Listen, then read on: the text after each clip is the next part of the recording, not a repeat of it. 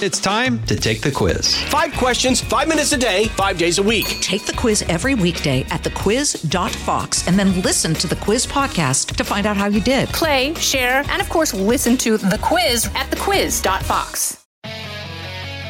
Live from the Fox News radio studios in New York City, fresh off the set of Fox and Friends, it's America's receptive voice, Brian Kilmeade. Thanks so much for listening all week long. Brian Kilmeade Show, coming to you from New York, heard around the country, heard around the world.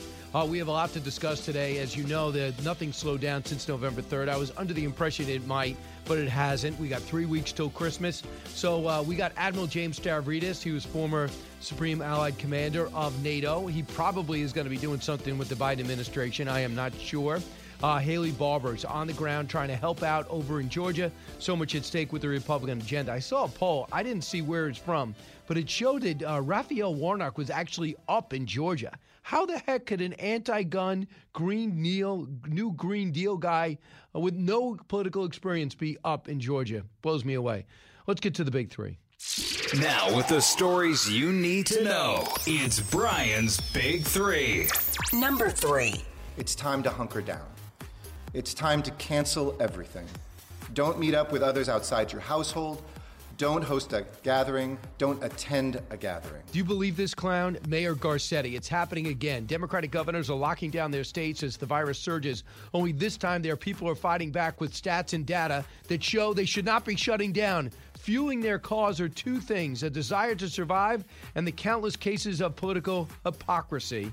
Politicians ignoring their own oppressive rules they expect us to live under. Number 2. We've had a few battles, but nobody worked harder for Donald Trump before November 3rd, and I've continued to support his efforts in the campaigns any way that I legally could post the election, and I'll continue to do that. And one of those was supporting the legal process to play out. The Georgia Senate runoff. It is about to get some presidential attention as the Republican governor looks to fix the voting issues that have the presidential race in doubt, while he's also trying to smooth over the friction he and President Trump have been publicly displaying. Number 1. All the ballot suitcases were sealed, and they were just stacked in the corner of the warehouse. And for me, I thought, this is just not secure. Someone could just wheel these. I could have wheeled them out to my car. I could have wheeled them to the loading dock. I could have changed out ballots. I could have done anything. A witness at the Georgia State hearing yesterday. The fight goes on for the president, and more witnesses and fraud step forward. Will these cases gain traction and get the Trump cases to the Supreme Court before the Electoral College seals the deal? So we have 6 cases basically playing out, 6 separate states. You got Nevada, Georgia, Wisconsin, Arizona, those are and Pennsylvania. They're taking front and center. People are looking at this and saying the fraud is something that can't be walked away from. However, the question is it enough in a grander scale to show a coordination and to show a change in the outcome of a specific state? Here's a little of what they're saying at the Georgia State hearing yesterday. Women and men coming forward with their own stories. Cut 13. I have never seen such poor handling of not only the machinery, but the chain of custody from the very beginning was so flawed. All the ballot suitcases were sealed, and they were just stacked in the corner of the warehouse. And for me, I thought, this is just not secure. Someone could just wheel these. I could have wheeled them out to my car. I could have wheeled them to the loading dock. I could have changed out ballots. I could have done anything. I was wearing my badge and presented my Secretary of State letter to the poll manager. She denied me entry. I voted in person. Everything went fine after that. The next day, my mom called the voter center and was told that somebody voted absentee in my name on October 7th. So these are some of the cases that have the president saying, did I get a raw deal here? And coming forward is this legal team of the president's led by Rudy Giuliani. And we'll see where this goes. In Nevada, this is one of the 6 states the president's looking at. There are 1,500 dead voters, they allege, and 42,248 multiple voters. So people voting more than one time. And if Georgia and Nevada flip, my goodness, we have a brand new calculus to look at for sure. Jesse Banal, who is a lawyer for the Trump campaign, on what the chances are of flipping Nevada back to the president's column. Cut 17. There is a large number of sometimes outright fraud, and sometimes these irregularities, many thousands of votes that were improperly counted, which means many thousands of Nevadans whose votes were disenfranchised. 1,506 votes from dead voters, 19,218 votes from non-Nevadans, and particularly striking is 42,284 votes from double voters. So these are some of the allegations. We'll see what pans out. These seem like very compelling stories, and it bothers me for future elections on down. We are getting a first-hand look, up-close personal look, thanks to the president's relentless pursuit of finding out what's going on with these states he was expected to win or at least contend in, that is bringing up problems with these different counties. We used to think it was just Florida. Florida straightened out their act. Ohio's never been better. But the other battleground state have to clean it up. And for Georgia, they got to clean it up right away. Why? January 5th, these big Senate runoffs, which blows me away that these two senators, one is John Ossoff, a guy that does documentaries for a living, kind of a Gen X character who looks up to President Obama, even copies the way he speaks and talks in his speeches. Very liberal guy. And then you have Reverend Warnoff, who's on the record as saying that Reverend Jeremiah Wright is his mentor, Goddamn America guy, remember him? Who is anti-gun, you remember that? Who says you can't serve God or the military. That is true. In Georgia, I mean, I understand how that might resonate in some urban sections, perhaps, but not in the entire state, which is up until since 1992, before this election, has gone to Republicans. So I find it hard to believe it's this close, but they are neck and neck, and money is pouring in there. In fact, it looks as though with Karl Rove's control on his behest, Steven Schwartzman has given $15 million in the Senate Leadership Fund. That's going to help. Barack Obama showing how much it means. He'll be joining Georgia's Democrats in a virtual rally today. The vice president will be there today. The president will be there tomorrow. For Governor Brian Kemp, he and the president have been sparring. Basically, Kemp has been on the receiving end because he's not been aggressive in setting up the signature verification. He has not been aggressive in pushing back on 3 outside groups that are now under investigation for how they're handling the Senate runoff. But where was Kemp leading up to the presidential runoff, the presidential election? Cut 4. The president, as I said many times, he's a fighter. We've had a few battles, but nobody worked harder for Donald Trump before November 3rd, and I've continued to support his efforts in the campaigns any way that I legally could post the election, and I'll continue to do that. And one of those was supporting the legal process to play out. And we'll see where this goes. There's going to be a debate this Sunday. We'll discuss more on that. 1-866-408-7669. If you give the executive branch to Joe Biden, if you leave Nancy Pelosi in charge of that slim majority in the House, and you see these two senators walk away with those slots and take them from Republicans, you will not recognize the direction of this country. It'll be to the left of where Joe Biden intended to go because he'll have no control. He's going to be run entirely by the people that put him there. When we come back, Admiral James Stavridis will tell us about what Joe Biden said yesterday about China, about Iran, I find increasingly disturbing, and we'll talk about his national security team. Then we'll go on the ground to Governor Haley Barbour, the former Mississippi governor and former chairman of the Republican National Committee. He's going to talk about what needs to be done for Republicans in a state that used to be, maybe still is, red. Don't go away. You're listening to The Brian Kilmeade Show. It's Brian Kilmeade. From the Fox News Podcasts Network.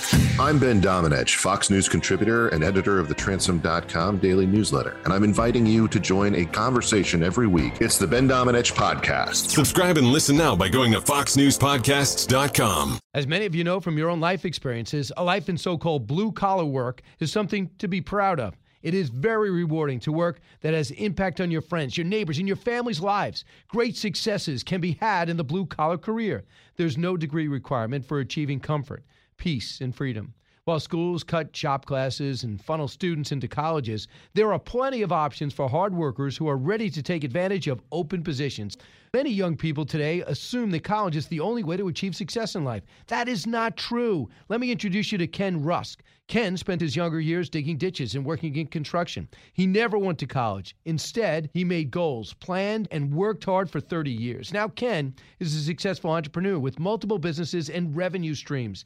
In his national best-selling book, Blue Collar Cash, Ken shares his insights from over 30 years of working in blue-collar trades as an entrepreneur, mentor, and life coach. Now he's created a guide made specifically for you and your unique situation. This guide will give you or someone you love the tools you need to start designing the life of their dreams. You can achieve your dreams regardless of your educational background or your past. Go to kenrusk.com/path to learn more. That's kenrusk.com/path.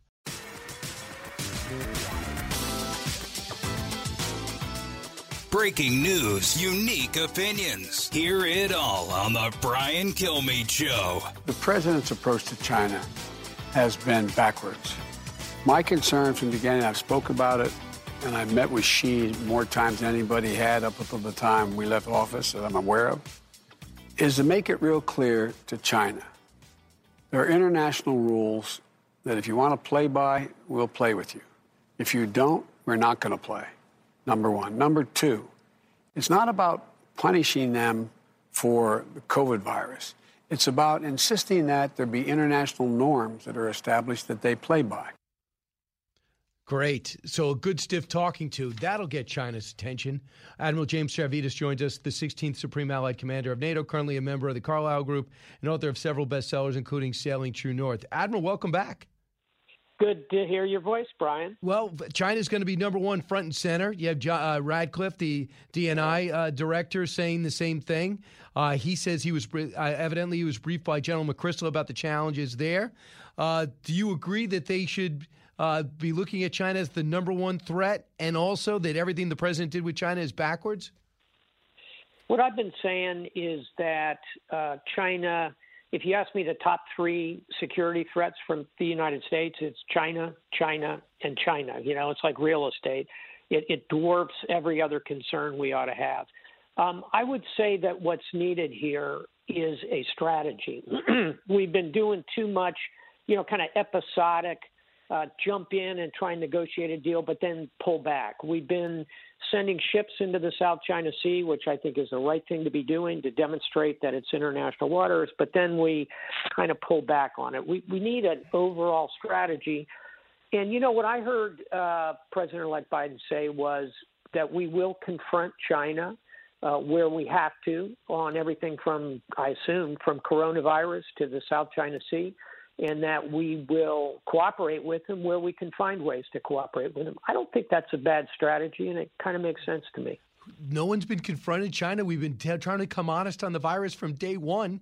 During Joe Biden, when he was vice president, they built 2 islands, promised not to militarize them. They did both times.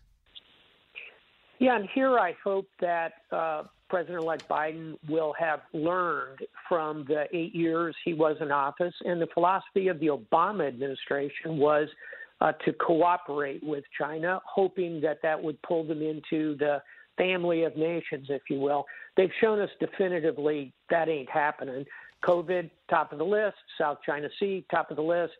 Intellectual property theft continuing unabated. All those things are still going in the wrong direction. So let's let President-elect Biden get into office. Let's see who the Secretary of Defense is going to be, by the way, and then let's make some assessments. But I agree with you.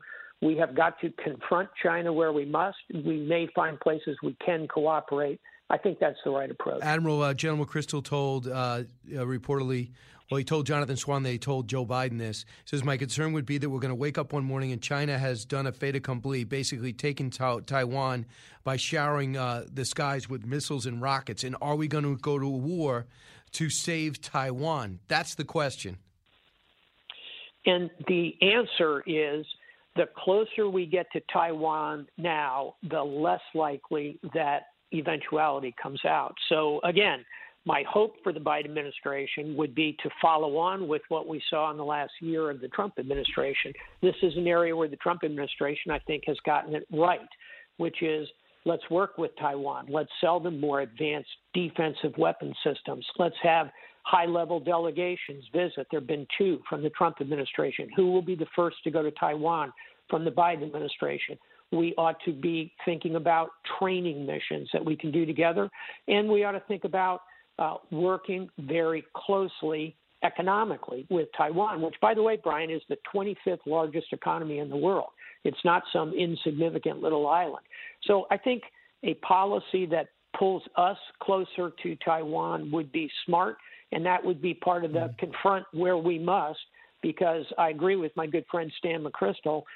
If we just kind of distance ourselves from Taiwan, that increases the chances of miscalculation and adventurism on the part of Beijing. Michael Hanlon talked to the chairman of the Joint Chiefs of Staff, Mark Milley, yesterday, and he says he predicted a coming defense budget cliff, for the budget hitting a cliff and just falling off. He says there's a reasonable prospect that they could actually decline significantly. Budgets are expected to be flat instead of the 3 to 5% increase annually. Is there a fear of the Pentagon about budget cuts? Huge. And I think people are happy that it's a Biden administration, not a Elizabeth Warren or Bernie Sanders administration, where I think you could see a president pushing for 5 or 10% negative budget impact. I think a Biden administration, as I look at the team coming together, and again, we need to know who Secretary of Defense is going to be, I think will be flat, maybe a 1% up.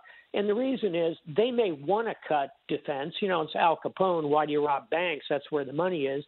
$740 billion annual budget there. But you and I know, and we've talked about it often enough over the years, it's a very factual case to be made for spending that money. And by the way, I'll close with this. Even at $740 billion, Brian, you know this, that's only about 3% of our gross domestic product. Far less than we spent on defense in other eras. It's a rational amount of money to spend.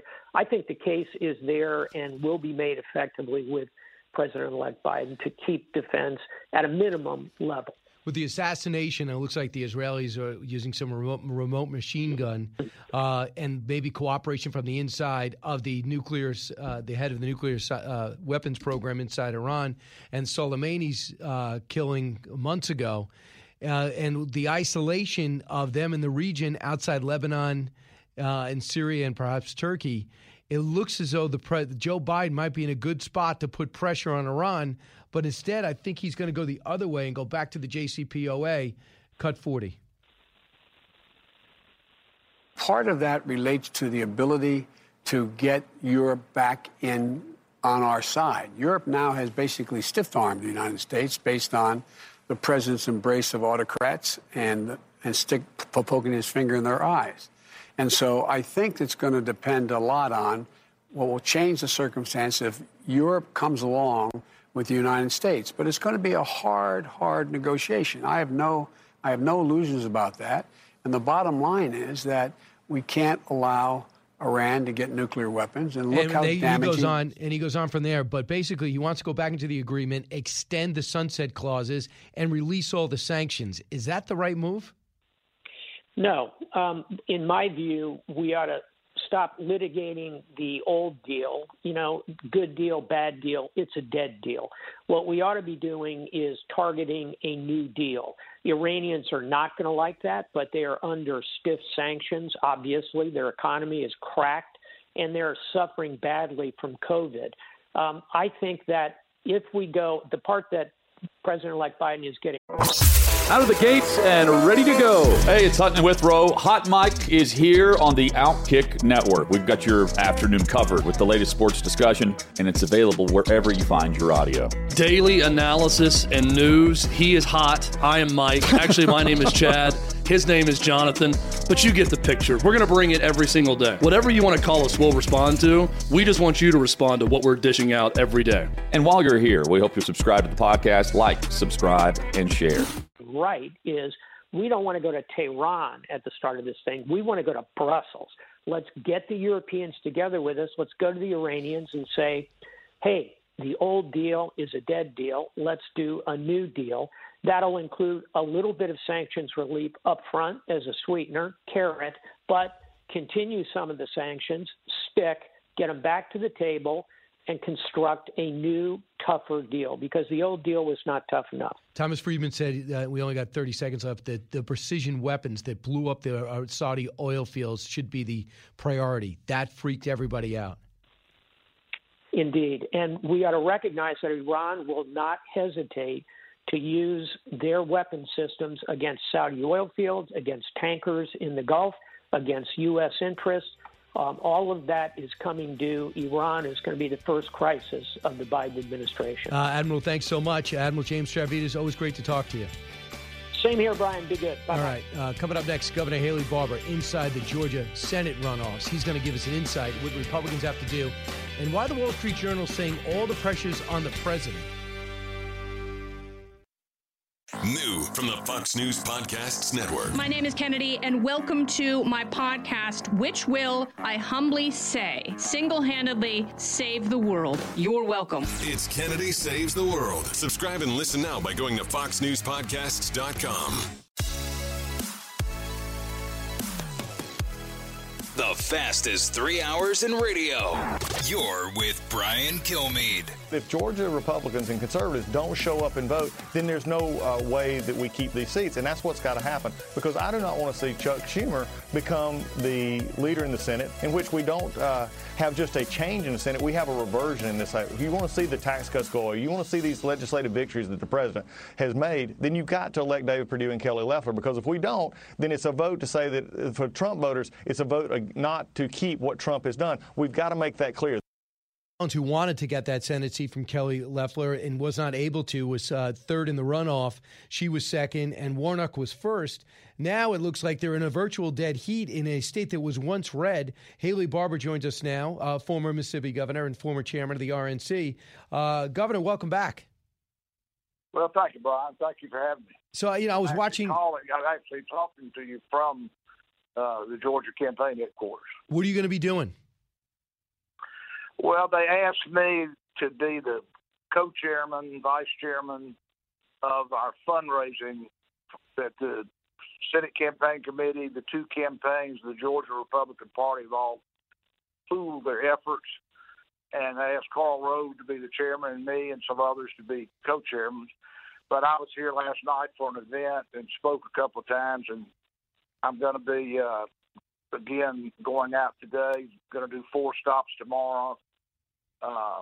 So I'm doing a little bit of everything, but raising money and trying to make people understand the criticality of this race. I mean, I've been doing this 52 years, Brian, and I think this is the most important election as it relates to the future of our country that I've ever participated in.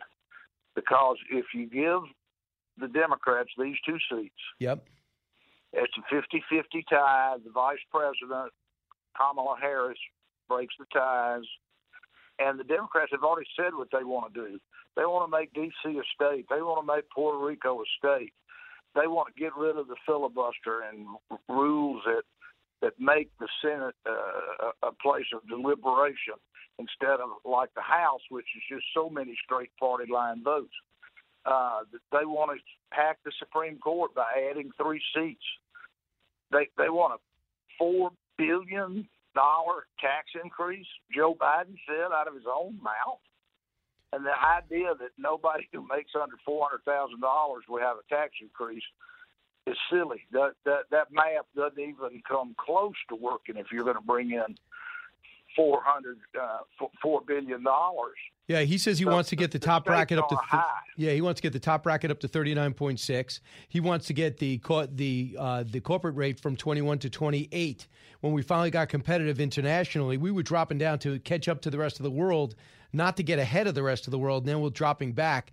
But that's what's at stake. But the problem is the president has not been all in for this yet. But that changes Saturday. Have you spoken to the president about the message Saturday? Because he's still fighting for this state. He's still fighting for 5 other states, too.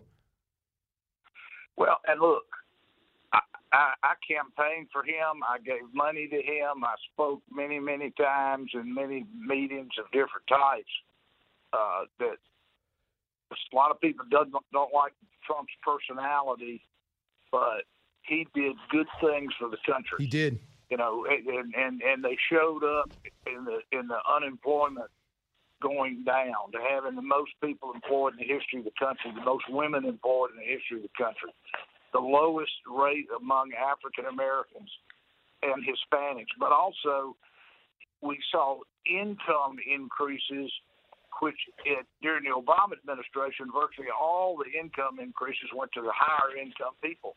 This is the first time in years that the lower income, working class, actually got a bigger share of the income increases than the wealthy. All of those things are good for our country, not to mention regulatory reform. So that we I understand what the president did, but he's still fighting for that state, and he's upset about the way the state was running things, especially when it came to signature verification and all these mail-in ballots. What is going to change for January 5th? Well, I've been in briefings about this. I don't want to go too far on revealing things, but there's a very active awareness, and there are things being put into place to make sure that we have legal ballots and that they all get counted, and that illegal ballots, none get counted. Yeah, huge 5 million people voted, and to I'm not going to say that any election is going to be perfect and no mistakes or no cheating, but I think this is going to be very, very, very well scrutinized. But the main thing is, what bothers me is to hear talk of people saying, well, they cheated, and so I'm not going to vote. Why should I vote? Well, I'll tell you what, your vote can't get counted unless you vote. So we need every one of our people to vote for David and to vote for Kelly and to vote for keeping a Republican majority in the Senate, right? So that we don't end up giving Joe Biden a blank check. I want you to hear it. One of those people, Governor Haley Barbour, one of those people is Lynn Wood. Listen to this lawyer for the president. Listen. If Kelly Loeffler wants your vote, if David Perdue wants your vote, they've got to earn it. They've got to demand publicly, repeatedly, consistently, Brian Kemp call a special session of the Georgia legislature, and if they do not do it, if Kelly Loeffler and David Perdue do not do it, they have not earned your vote. Don't you give it to them. Well, why would you go back and vote in another rigged election? For God's sakes, fix it. How did you almost faint when you heard that? I almost puked. The idea that because this guy is being flashy about himself, is that we ought to give the country to the left. And what we know is going to happen. Brian, when I talk to you about D.C. statehood, Puerto Rican statehood, back to Supreme Court, the Democrats have said this. They have said this. Chuck Schumer has said, after Georgia, we are going to change the country, change the course of the country. And for that guy to say, well, the last election wasn't right, and blah, blah, blah, blah, blah, blah, blah. I don't know whether he's right or wrong, but I do know there's an election we can do something about that has the highest stakes for the country. And that's why I'm down here trying to help. I'm from Mississippi. I'm not from here. I know. But we need everybody to vote, and everybody that voted January 3rd to vote for Kelly and David. These people have extremely good records as senators. They might not have said everything that man once said, but they have been supportive. They have been supportive. And plus, the senators don't make the rules when it comes to voting. Here's Doug Collins, congressman from Georgia, who wanted to be the next senator. He thinks, Stacey, these three outside groups that are being investigated, this is going to be the key. Cut 7. We need to make sure that our elections offices and our Secretary of State are making sure these are fair elections. But I also have to say, Martha, while we're doing this, people cannot give up on this system, because right now we've got to turn our voters back out. Now, if Stacey Abrams has never conceded the governor's race, I don't know if I can call her a former governor, but here's the problem that she had. She worked to actually try and weaken these standards. She actually got into the consent decree that was signed by the state of Georgia, into this thing that actually weakened this. But also they actually went out and encouraged their voters to use the absentee ballot system to make it work. That's what we saw in here. So for Republicans, it's time for us to also get back out and make sure that every voter that we have gets out to vote. And you guys got to monitor these elections. And these three outside groups who are soliciting people from the outside and messing with the system. This Secretary of State was asleep at the switch on November 3rd. Are you going to make sure, Governor, he's not asleep again? Well, the thing I'm going to try to make sure of is every single person that voted for Donald Trump votes for Kelly Loeffler and David Perdue. Every single one. God bless Congressman Collins. He's trying to tell people, he's a guy that finished third, finished out of the money. I can't imagine how disappointed he is. Just barely. Yeah, that's right. He's a serious guy. He did a great job in the impeachment hearings.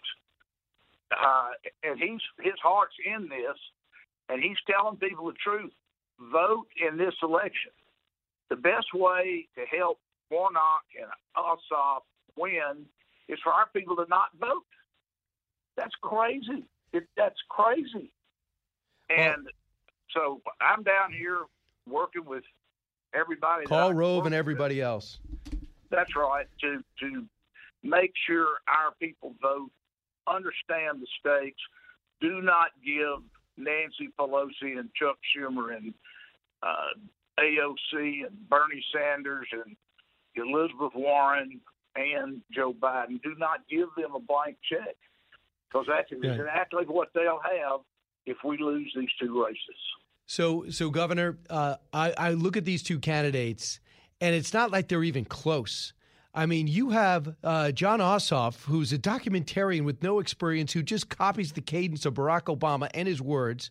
And then you have Reverend Warnock, might be a nice guy, but he's anti-gun. He's for the new Green Deal. He says you can't worship God and go into the military.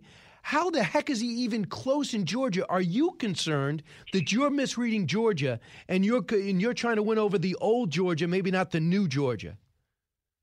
Well, of course, I recognize there are a huge number of veterans in Georgia. There are a lot of active military in Georgia, and a whole lot of those people are Christians. And when this guy says from the pulpit that you cannot be in the military and be a Christian, that's got to be incredibly offensive to those people. It's offensive to me. Also, here's a guy that invited Fidel Castro to come to his church. There are some people in Georgia who are old enough to remember the terrors of the Castro regime in Cuba, and they're being in line, allied with the Russians in the middle of the Cuban Missile Crisis, that they were going to be the instrument that Khrushchev was going to use. And this guy hasn't come to his church? Come on. But Georgia has changed. There's no question. Georgia has changed. Georgia's grown enormously. And we have to make sure that our people all get out and vote, because some of the change has been in favor of the Democrats, some of the population changes. So the one thing that, as Tom Cotton told us yesterday on Fox and Friends, or Tuesday, he said, this is the president, the gain in the state houses, the gain in the House, the fact that you almost have the Senate again, even though the odds were stacked against the Republicans, is because of the president. So having said that, the president is ticked off. You could see it in his face. He really feels like he was robbed for this election. Are you concerned that if the president comes out and only talks about his election and his disenchantment with the system, that it will discourage the turnout? And will you express that to him if true? I don't believe the president would come down here with that intention or purpose. yes. Look, the man got 74 million votes for president. And there are plenty of things that smell funny. Just the problem that you have in this is you got to have about 3 to 5 states, and in each state you have to prove that there were more illegal votes than the difference in the election, because that's the standard for turning out elections. There have to be more illegal votes than the difference between the two. I don't blame him for being mad, let's just say. But also, I know that he loves the country. I know he's proud of what he's done. And I know that he realizes it will be absolutely, totally erased in record time if they are able to get rid of the filibuster and change the rules of the Senate. It won't take them a year to do those things. And he didn't want that. He is proud of his record of success for the country. And, I think it's just terrible that it happened, that COVID came along when it did, because the country was hitting the best economic period in 50 years. You just look at the numbers. Yep. Don't take my word for it. Even with the impeachment and the Mueller report, he was en route to possibly an easy win against the worst candidate in my lifetime. They didn't even try and said it was because of the pandemic, but I don't believe he was capable of actually campaigning. So it was the perfect storm. Governor, I'm going to have to end it there, but good luck. For them to have the two bigwigs, you and Karl Rove down there, that's how much it means to Republicans. We'll see the vice president will be there today. Barack Obama will be there today, and the president there tomorrow. So you are in the eye of the storm again. Governor Haley Barbour, thank you. Thank you, Brian. You got it. 1-866-408-7669. I'll be back with you in a second. You're with Brian Kilmeade. From the Fox News Podcasts Network. Download and listen to The One with Craig Gutfeld, the co-host of The Five, like you've never heard him before. You know him, you love him, you want to be like him. Subscribe and listen now by going to foxnewspodcasts.com. The talk show that's getting you talking. You're with Brian Kilmeade. Now, the good news is that a lot of politicians have been speaking out very clearly about the need for us in the public to stay safe. The bad news is that these politicians haven't all been practicing what they preach.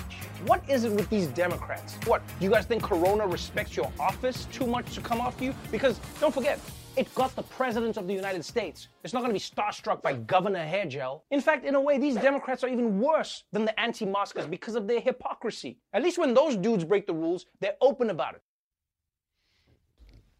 All right, there you go. That was The Daily Show, pointing out what we've been talking about in what a show that used to be humorous. I don't know what is with this guy.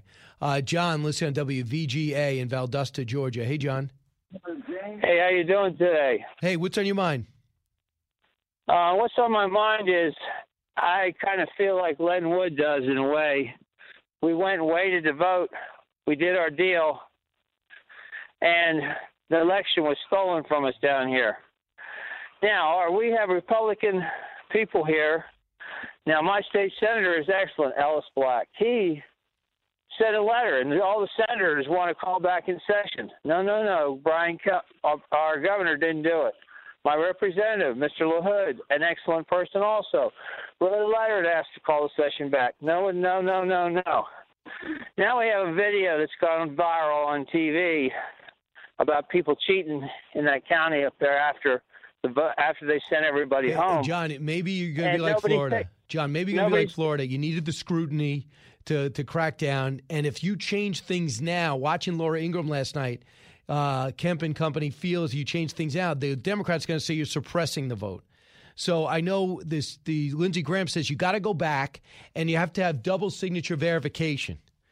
And now we're back to doing this. I think with just 3 weeks into the other vote, I'm not sure you can do this, make some changes. I think you guys just got to show up and decide what represents Georgia. My goodness, these two candidates are terrible. Ossoff couldn't win a congressional seat, and Reverend Warnock couldn't be less equipped to represent what I believe Georgia's all about.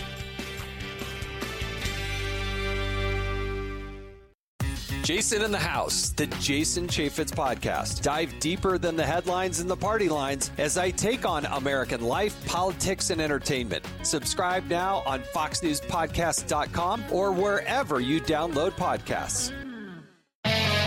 From the Fox News radio studios in New York City, giving you opinions and facts with a positive approach.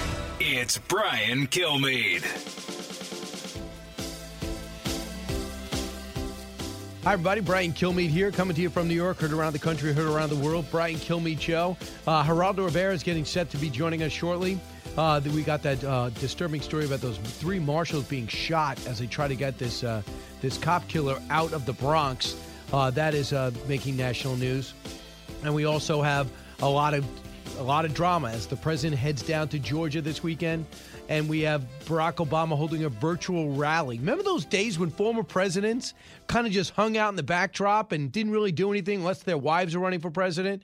But even George Bush wasn't helping his brother Jeb run because there was a certain quality. I remember I just read a book about James Monroe, and he's good friends with John Quincy Adams, and he was great friends with Andrew Jackson, and they're running against each other. He goes, I'm a former president. I like both these guys. I'm just going to stay out of it. Barack Obama doesn't subscribe to any of that. So let's get to the big 3. Now, with the stories you need to know, it's Brian's Big 3. Number 3. It's time to hunker down. It's time to cancel everything. Don't meet up with others outside your household. Don't host a gathering. Don't attend a gathering. Do you believe this? Mayor Garcetti? It's happening again. Democratic governors are locking down their states as the virus surges, only this time their people are fighting back with stats and data and a ton of resolve. Fueling their cause are 2 things: a desire to survive and the country's cases of political hypocrisy. Politicians ignoring their own oppressive rules they expect us to live under. Number 2. We've had a few battles, but nobody worked harder for Donald Trump before November 3rd, and I've continued to support his efforts in the campaigns any way that I legally could post the election, and I'll continue to do that. And one of those was supporting the legal process to play out. This is Governor Brian Kemp. He's got some problems with the president. The president's got problems with him. The Georgia Senate runoff is about to get some presidential attention as the Republican governor looks to fix the voting issues that have the presidential race in doubt, while he also tries to smooth over the friction between the top man in the country and him. Number 1. All the ballot suitcases were sealed, and they were just stacked in the corner of the warehouse. And for me, I thought, this is just not secure. Someone could just wheel these. I could have wheeled them out to my car. I could have wheeled them to the loading dock. I could have changed out ballots. I could have done anything. That is just one of the many witnesses with disturbing eyewitness accounts of what happened in 6 separate states, and that was, of course, Georgia. The fight goes on as the president gets more and more witnesses to step forward and talk about the fraud they experienced. Will these cases gain traction? Will get the president's case to the Supreme Court before the Electoral College seals the deal? Geraldo Rivera, it looks as though this thing is starting to get to the courts. Little by little, they made their case in Nevada yesterday with a lot of dead people voting, 1,500, and they claim proof that 42,248 multiple votes. That could change Nevada. Well, Brian, change it how exactly? Are you going to have a new election? Are these? Well, you toss the ballots and then see what the numbers are. How about that? I don't. I think that it is very dangerous to give people false hope, and I think that by focusing on allegations, unproven allegations in any of these battleground states, and then asking people to therefore disbelieve the outcome of the election, that's a false hope. I mean, it really is. To date, he is Bill Barr. To date, we have seen no fraud on a scale that could have affected a different outcome in the election. That's the Attorney General of the United States. That's the most trusted advisor to the President of the United States. I think, Brian, we've got to stop cheerleading what is anarchy, essentially. You've had an election. There's always, a hanky-panky, particularly in big cities run by the Democratic machine. It's been happening since Mayor Daley's time when the dead people voted twice in Cook County. I get that, but there's no mechanism that I see or legislative activity that I see that could possibly in any way overturn the results of this election. I can appreciate where you're coming from. I can appreciate where you're coming from on that, and especially on Bill Barr. And I heard you last night. I am 100%. Bill Barr is the president's MVP. Everything you said last night on the 5, I 100% agree with. And even though these numbers might not in all these states turn over, what I think it's doing is a great benefit for the election process. Well, we just go, oh, far is a mess. Well, they fixed it. Well, Georgia's a mess. They're about to fix Georgia. Believe me, we're all going to know about these counties. And now we're going to go out and fix Nevada. And along the way, if the numbers are egregious, like, for example, they found 4,000 votes roughly in Georgia, maybe 5,000. Just found them. They were uncounted. That's not okay, right? And it's not okay in any whether. I don't care who wins. It's not okay. So Ohio, we feel great about. We feel great about Florida now. We feel we feel pretty good about North Carolina. People are concerned about that. But the mail-in voting and other things need to be scrutinized before we do this again. And if nothing else, the president is making these states accountable. Can we agree on that? Yes, absolutely. And I think you stated powerfully and accurately. The issue, though, is this. The president of the United States is going to Georgia Saturday. Yep. Is he going to Georgia to complain about how he was robbed? Or is he going to Georgia not undermining the electoral process, but rather encouraging people to vote so overwhelmingly? This is what he should be doing. Vote for Kelly Loeffler. Vote for David Perdue. Make sure that there is a check and balance in government in Washington, D.C. Don't be so angry at the system that you stay home. I mean, that's why Don Jr. was so upset about it. That's why he sent that his tweet.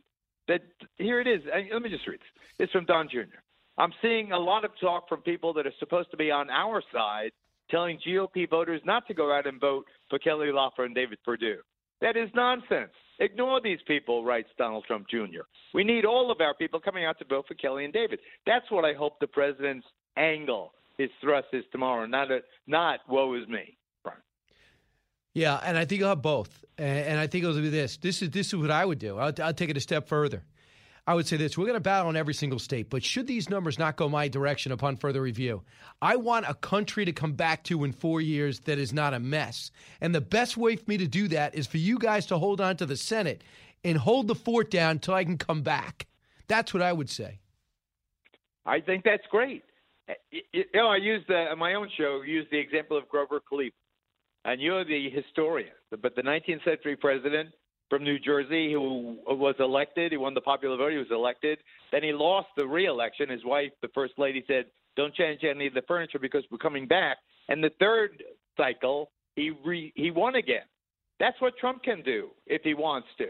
He's so powerful. If he molds this new working class Republican Party, if he really gets, working men and women of all races to get behind a new Republican Party, energized, that believes in free enterprise, that believes in the American way, that believes in capitalism as the engine of equality and so forth, then he could, as the leader of that movement, he can either create the new movement and give it on to someone else, or he can run for re-election. But to continue to undermine the system now, I think is dangerous. You're right. Obviously, there are reforms that are needed. Why don't we have one system of voting in this country?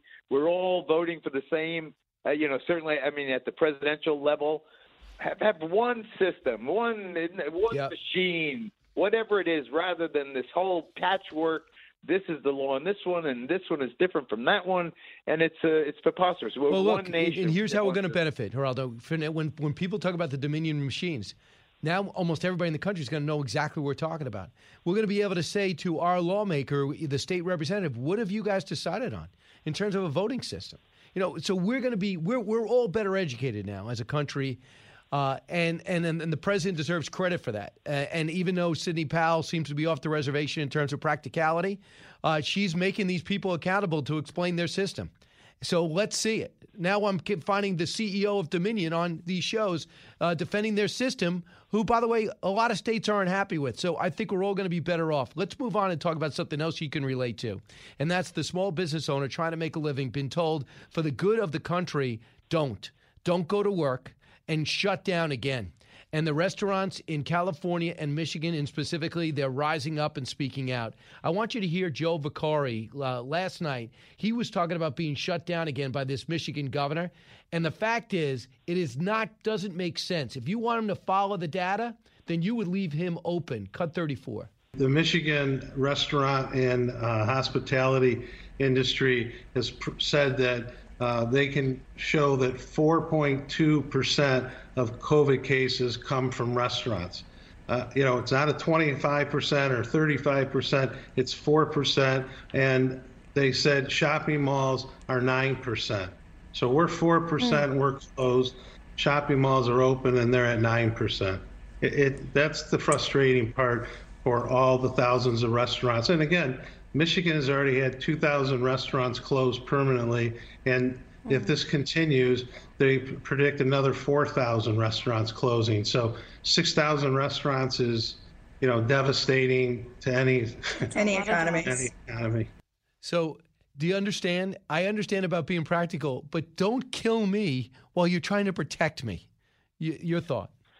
I think, I understand the rage. Of course we do. And my dad owned a little coffee shop in Kings Park. Then he had a diner in your neighborhood. What would he say to you? What would he say to you if he would be he'd say, these people are killing me. Yep. He would say to me, we were always a marginal business anyway. It's a very, very tough business, the restaurant business. And I was the overnight short order cook because he couldn't afford to hire one, even though I was in law school at the time. I get it. I get, how difficult it is, particularly in that industry. And I want everyone, from right now on, wherever you go anywhere, and there's a service person, double tip them because of all they've been through. They are really frontline emergency workers. I love them, and I understand their anger, their frustration. But I don't attribute to although I have my feelings about de Blasio, I've made very clear on this program, even about Eric Garcetti in L.A. and Lori Lightfoot in Chicago. I've got problems with all of them, more or less. But they're not insincere people. They're trying, in the face of this vicious killer. These are real numbers. Really? When they say, I got the numbers here, it's like almost 3,000 dead yesterday. Over 200,000 new cases, 100,000 more hospitalizations. I mean, even though they're heavy-handed moves by these bureaucrats, and sometimes they are illogical, you have to understand the desperation, particularly when we got a vaccine that's going to make this all a bad memory 6 months from now. But Geraldo, everything you said is correct, except for it's like saying the murders are up in Chicago, so I'm going to take the guns away from the innocent people. Or I'm going to lock up everybody because murders are up. Yeah, murders are up, but it's not my fault. And if you're going to keep Target open, let me keep Danny's Bar and Grill open. You can't have it both ways. I have no position on that. I really, as I said, I'm deeply sympathetic. And if I'm in people want to support go of the into that restaurants. atmosphere, if people want to go into an atmosphere where 4% are positive or 9% are positive, I think that the country should be free enough that people can take that risk if they want to. I choose not to because he listened to the advice of the experts, Brian. Right. If I own that Staten Island bar and a bar 2 blocks away from me is open and you shut me down, and I know if I shut down again, I'm done. I'm staying open. I'm doing and that guy goes to prison. I'd go to jail. I'd rather go to jail. Because he's got a GoFundMe page, he's got attention. Because I'd like to go down with a fight. And I think that I have absolutely no problem with that. Those were real people, spontaneously motivated. They gathered in and outside that bar last night and the night before. Those were real, sincere American voters who are expressing their freedoms. The guy who wants to I think it's ridiculous to have undercover sheriffs posing as customers, that then they take their coats off and they got their uniforms underneath, and other sheriffs come in as if they were busting the mafia. I think it's ridiculous, but I understand the desperation that is motivating a lot of these moves. I mean, when you have bodies in makeshift morgues in refrigerator trucks. But one has nothing to do with the other. That's what I'm saying. I went to a restaurant last night. Deal was plexiglass on either side. And I asked the guy how much you invest. He goes, I had to put thousands of dollars in order to make this place safe. But it was crowded because it was obvious the restaurant took precautions. So people felt good about going out. And if they don't, they won't. So you're letting the free market tell you where to go. And the free market said, go to Catholic school. The public school says, don't go to school. So more and more people are going, I'm going to go to private school. I'm going to find the money to get my kids to private school. So you're taking all my options away while still getting paid. These governors and mayors are still getting paid. They're still living in free housing. They're still getting their drivers while telling restaurateurs they're not allowed to work 70 hours a week. They're taking away the right to earn a living. I've never thought I'd see it in this country. I have no problem with anybody who does anything as long as they wear a mask. Yes. And they keep their distance. Thank you. And they wash their damn hands. Yep. That's fine. Then you're free. As long as you're not infringing on my health, and my family's health, you do your thing. That's why we need Mayor Rivera, Governor Rivera, or President Rivera, because I could live under you. I can't live under this regime. Thank you, Geraldo. Have a great weekend. All right. Thank you, Brian. Back in a moment. This is the Brian Kilmeade Show. It's the Hammer Time Podcast. Fox News Channel's Bill Hemmer takes you one-on-one with engaging personalities covering the critical issues of the day. Find Hammer Time now by going to foxnewspodcasts.com. America's listening to Fox News.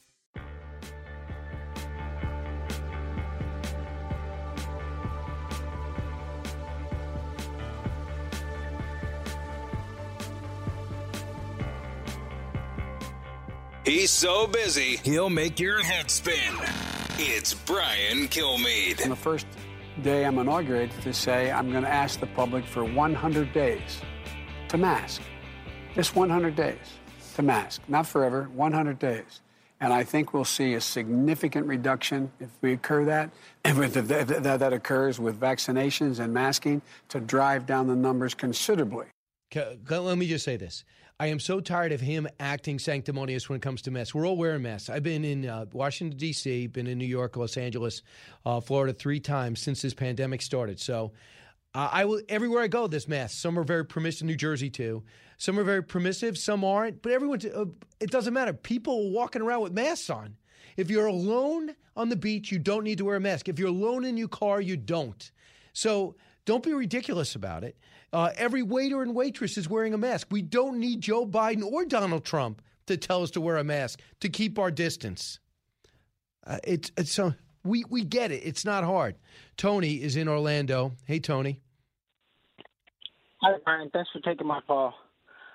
I want to know, when are we going to stop fighting about wearing a mask? When are we going to start fighting about closing down business? When are we going to start fighting the CCP that gave us this coronavirus? Where's President Trump pushing back on Xi Jinping about giving us false information and not letting our scientists go in there and figure out what the heck happened?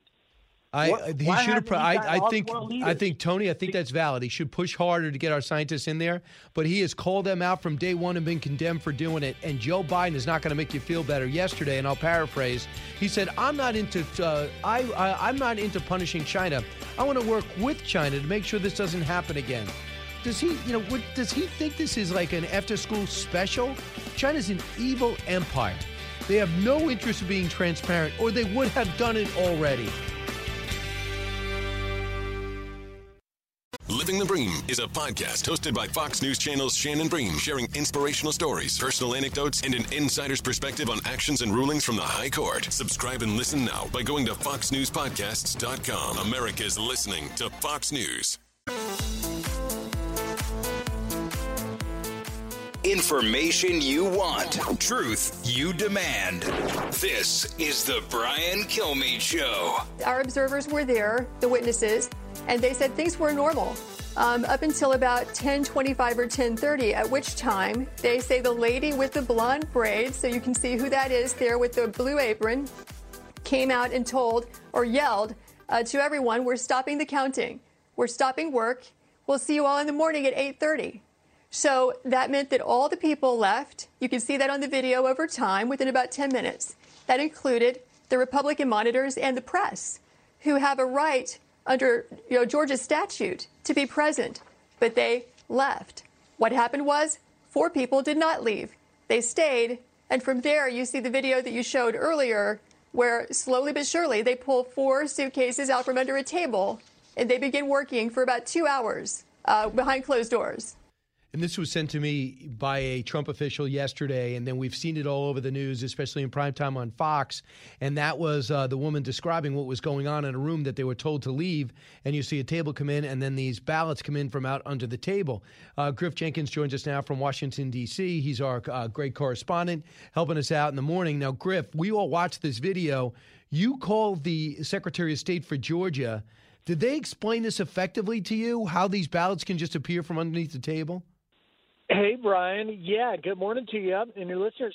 So it was such a busy morning, and when you look, anybody looks at that video, you're like, whoa, what is going on here? And so I pressed a senior source in the Secretary of State, Brad Raffensperger, who is in the Republican's office, talked to this senior member of the staff and said, you know, come on, you got to be kidding me. And he said, no, listen, you have to understand a couple of things, Griff. Number one, the video doesn't fully tell the story. We have had our investigators look at every inch of that video, and it does not accurately depict the situation at all because the Secretary of State's office had an actual designated observer in that very room that you don't see on camera observing things, and that ballots weren't brought in quote, suitcases, but rather the containers and things that look like a suitcase that they're in are actually what the ballots are supposed to be in, and that there is no wrongdoing. They say that because of some allegations that stem back to the June special elections in Fulton County, they had this observer to specifically be there for this very reason. And ultimately, bottom line, this official tells me, he said, listen, this is just not an accurate story. It did not happen. There was no voter fraud. And we saw publicly, of course, Gabe Sterling, the elections chief, runs the voting systems here in Georgia, say that he sees absolutely no wrongdoing, and he tweeted that out. I can't tell you, by the way, Brian, break a little bit of news. Literally minutes ago, the Fulton County Board of Elections, that's where this video is from, right, just voted to recertify for the third time the election results from the 2020 presidential election there. They had discussion of this video. They chose that they had, quote, confidence in the log from the meeting that just concluded. They had confidence in the election chief's statement. The investigators found no fraud. And the vote, by the way, to recertify went straight down partisan lines. The Democrats on the board voted yes. The Republicans voted no. The chairperson, who I presume is a Democrat, voted in favor of doing it with the Democrats. So it's really caused quite a stir here. And I'm at the Capitol right now at this very moment waiting for as many as several hundred supporters of the president, because the March for Trump bus tour has come here to the Capitol. Their theme and their chants are stop the steal. They want integrity in the election. They believe, like the president does, that it was stolen, and they're not going to be happy with this development, with investigators debunking the video and, of course, Fulton County recertifying in favor, ultimately, of Biden. So, I mean, the woman has a different story. She said she was asked to leave the room and there's no one in the room. The Secretary of State says their reports told you there was someone in there, and that's the way you do it. Here's this Jackie Pick, one of the witnesses, the attorney and Trump campaign volunteer, cut 14. From the looks of it, I can tell you that whenever you eject the public, which includes the press and the opposing party or any parties, monitors, you're acting outside the law all by itself, regardless of whatever else is going on, whatever else will unfold as time goes on. This will be part of the president's contest petition that he filed today in Georgia to basically contest the results of the election, because the president only has to show that there are illegal ballots or votes or those that are cast in doubt sufficient to overcome the margin of victory, to cast doubt on the outcome of the election. That's his only burden. Certainly, we can believe in this amount of time with that many scanners, there are enough votes there to eclipse the margin of victory. Well, I mean, do you have any thoughts on that, Griff? I do, Brian, because I've been talking all morning long, numerous texts and phone calls with a source in Governor Kemp's office. And Governor Kemp's office basically says, look, we support President Trump and we support every possible legal challenge he wants to bring. He pointed out, we were playing today the soundbite from Governor Kemp talking to Laura Ingraham last night about calling for signature matches. He says he was doing that weeks ago, and this is just the third time now he's publicly come out and say that. But ultimately, with respect to these witnesses here in the state capitol yesterday that we just played, the governor's office says, listen, bring a suit.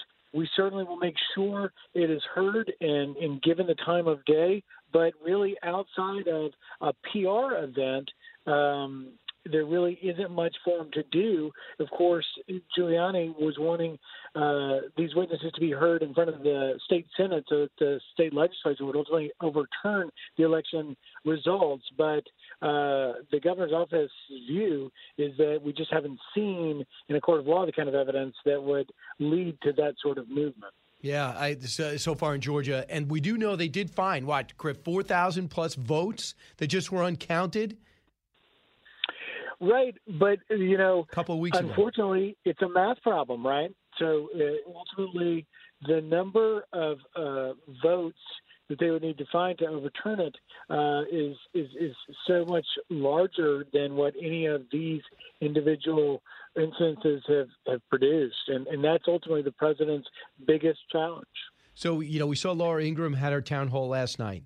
We know we have a debate over this weekend, and we know on January 5th, the whole world is going to be focused, or at least the whole country is going to be focused on the runoff elections, because it will be the only check if Joe Biden's able to hold on to become president of the United States, even though these are tiny margins in the House and the Senate, basically 50-50, but 51-50 really.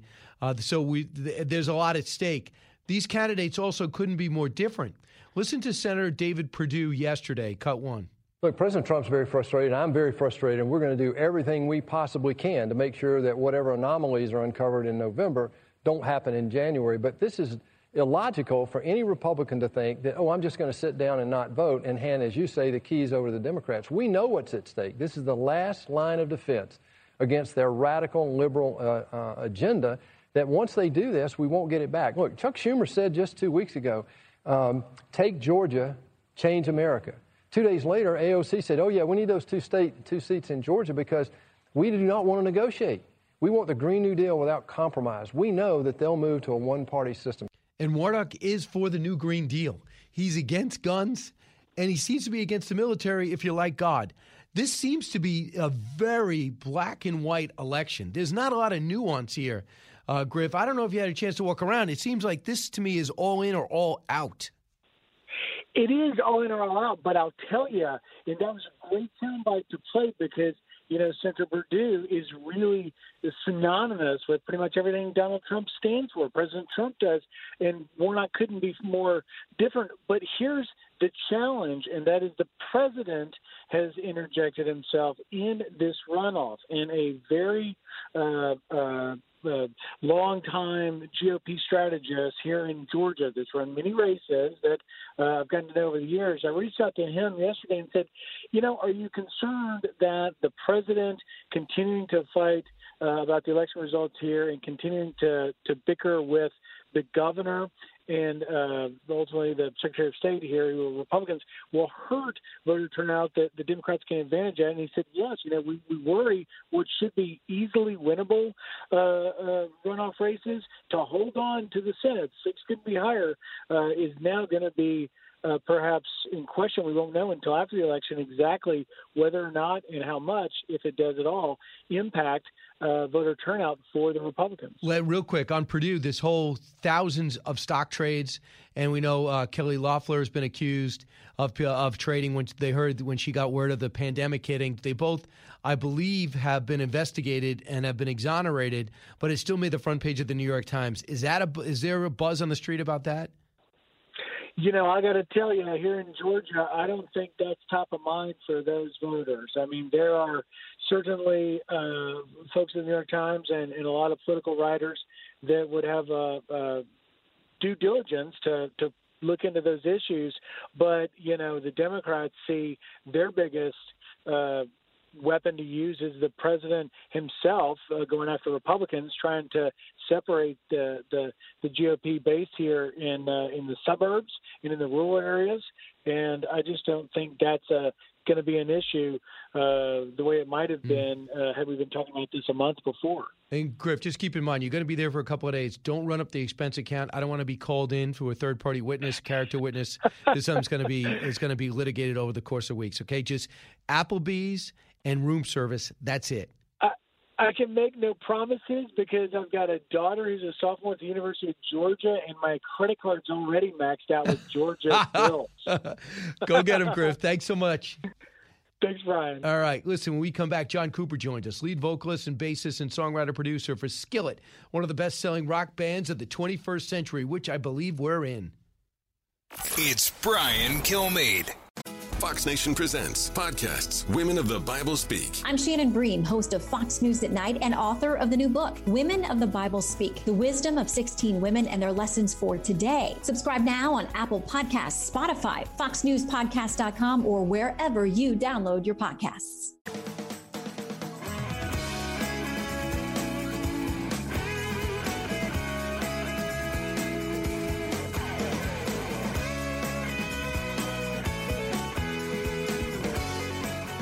From his mouth to your ears, it's Brian Kilmeade. All right, here we go. I am alive and awake, and Skillet wrote it. John Cooper put it out, and he joins us now. He's got a brand new book. It's called The Truth in Chaos of a Relativistic World. Awake and Alive to the Truth, I should say. The Truth in the Chaos of a Relativistic World. So, John, in a time in which it's hard for performers to get in front of an audience, you are doing something for your audience. Good job. Yeah, thanks very much. It's so cool to talk to you again, Brian. Yeah, same here. I understand you have a podcast too, right? I do. I have a podcast called Cooper Stuff Podcast. It only comes out once a week, and we talk about culture and how it kind of relates to a Christian worldview and philosophy, things like that. So what are you trying to get across here in this book? I mean, I'm reading it, going through it now, and it seems as though you're upset a little bit about how the religious world is meshing with the real world. And you say in this time of pandemic, a lot of people are confused. Yeah. I think the thing is this. I notice it's all over the world. Everywhere I've traveled is pretty much the same thing. And it's the fact that we don't believe in truth anymore. And I don't mean that we don't agree on what the truth is. We don't tend to believe there is any truth at all, any absolute truth. And that has really wreck the entire world, and people don't know who to trust. They don't know what's right, what's wrong. And the same thing happening we see in American politics and government. Those kind of questions are really happening in the Christian church as well. It's a worldwide problem.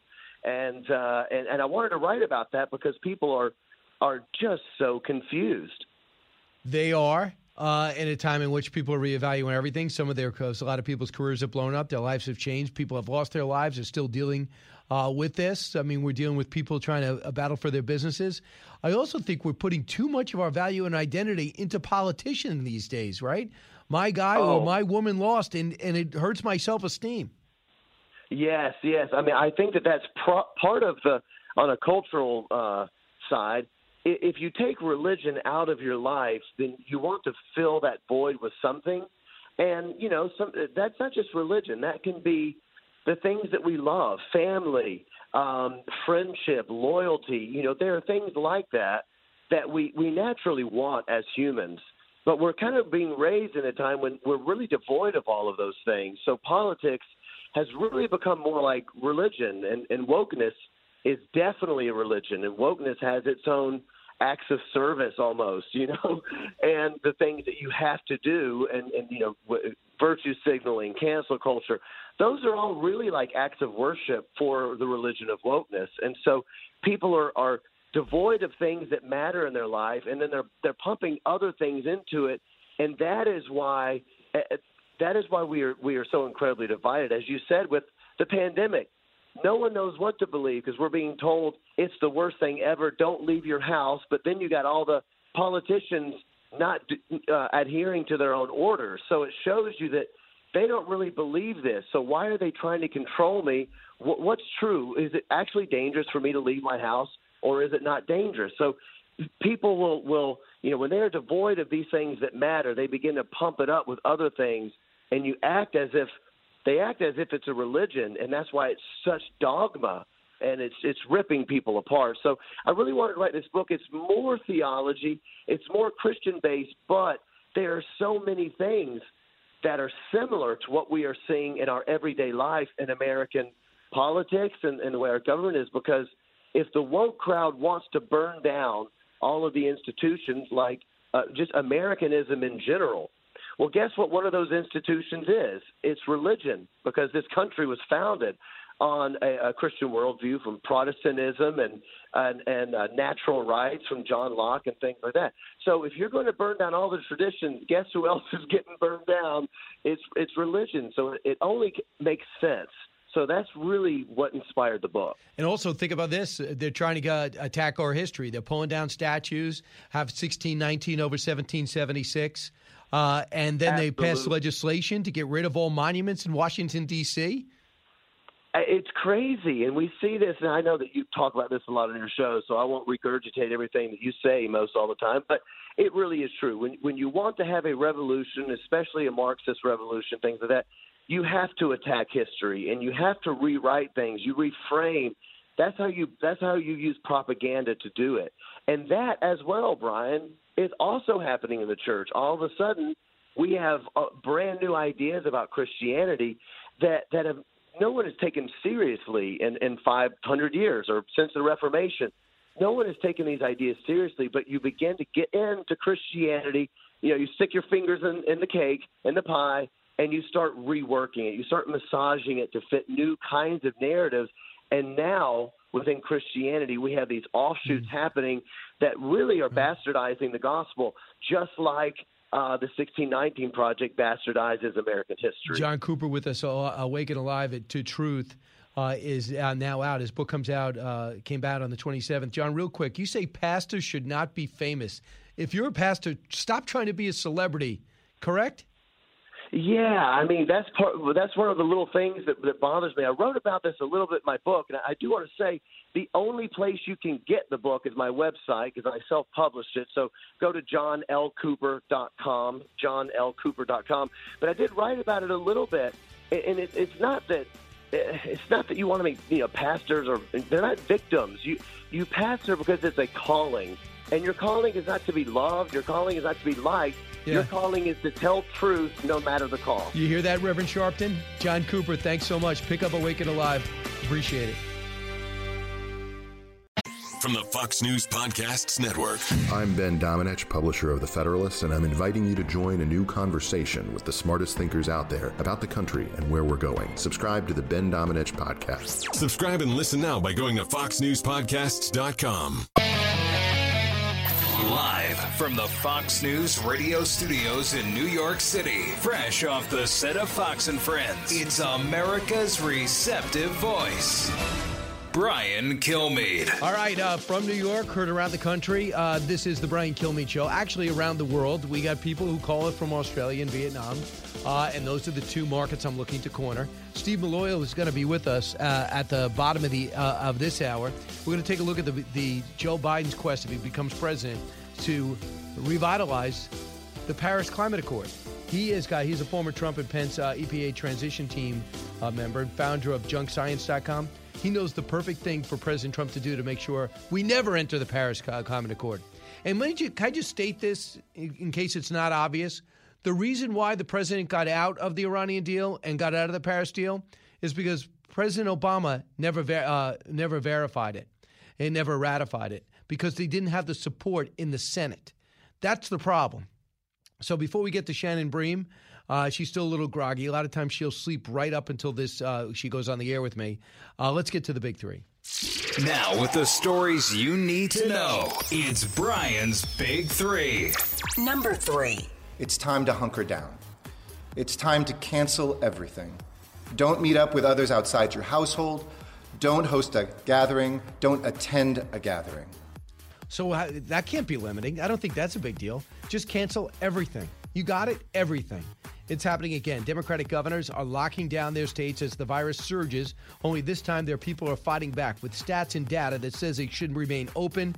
Fueling their cause are two things: a desire to survive and the countless cases of political hypocrisy, politicians ignoring their own oppressive rules. Number 2. We've had a few battles, but nobody worked harder for Donald Trump before November 3rd, and I've continued to support his efforts in the campaigns any way that I legally could post the election, and I'll continue to do that. And one of those was supporting the legal process to play out.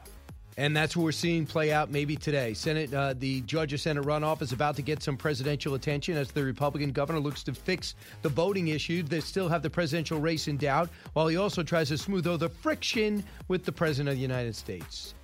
Number 1. All the ballot suitcases were sealed, and they were just stacked in the corner of the warehouse. And for me, I thought, this is just not secure. Someone could just wheel these. I could have wheeled them out to my car. I could have wheeled them to the loading dock.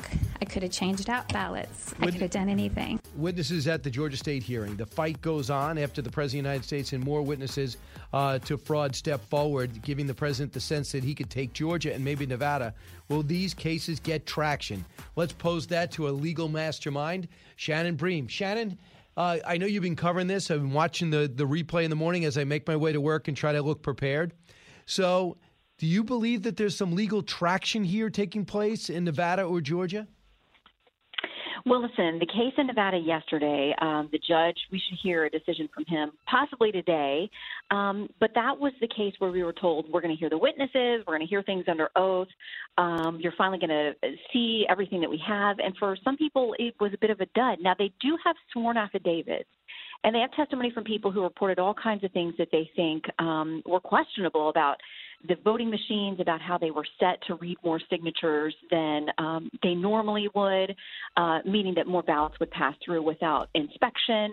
So, you have hundreds of people now who have made sworn statements and affidavits under oath. We've seen them testify in Michigan, in Georgia, in Pennsylvania, Nevada. I mean, we've watched all these things. I don't know that it's enough of a collection of things that within, 10 days before the electors are supposed to go to the Electoral College or, do the formal vote.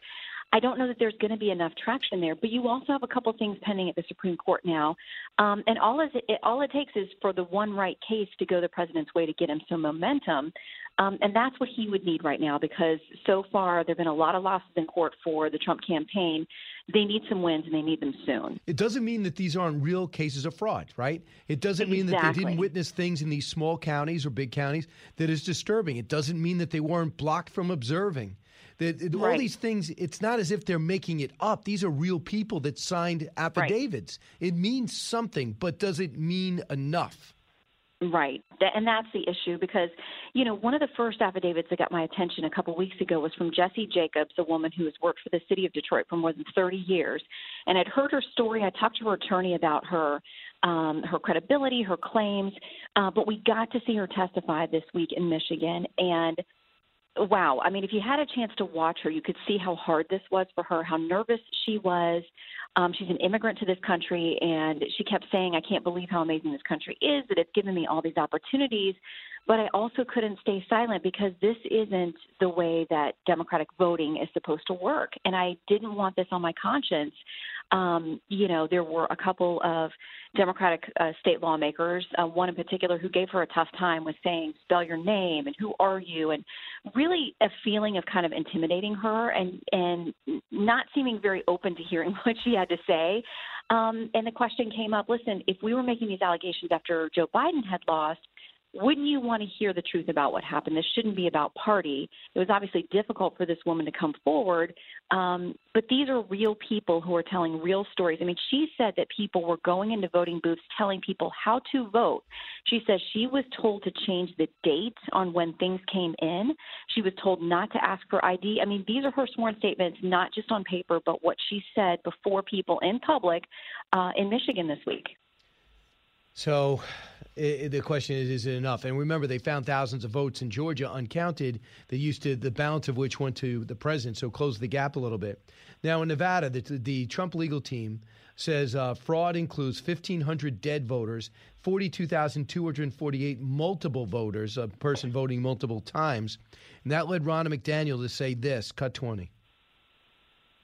If you total all of that, it means Donald Trump will win Nevada. If you have 42,000 voters double voting, including people voting from abandoned residences and casting votes, we've had staff on the ground knocking doors and actually collecting this evidence and running against our data. And I do think it's important that we get to the bottom of this, especially with Nevada and the law changes that they put in place before this election, which we sued them for doing. We lost in court because they codified it into law, but they absolutely tried to make it the most porous election so everybody got a ballot so that anybody could vote, whether you live there or not. They didn't check their voter rolls, and this is what you're getting, chaos on the back end. And I think it's good that we call this to attention and we make sure that we don't let this happen again, and I'm glad it's in the courts. And so you heard that. If they can substantiate that, are we going to see that? Are we going to hear about this? Well, listen, that stuff is pending before that state judge in Nevada after that hearing yesterday. So we'll see what he thinks of it and whether he thinks it's enough to move forward. I thought something very interesting as well out there. There was an affidavit from a data scientist who crunched the numbers and looked at how many Nevada ballots had things missing, birth dates, addresses, or the ones that had listed as an address a P.O. box or, some other non-substantive home address that you could go check out that maybe didn't comply with the law's requirements for what you list. And she said that back in 2016, there were 68 ballots in Nevada. This is her count that had some of those problems. This time she said there were over 13,000.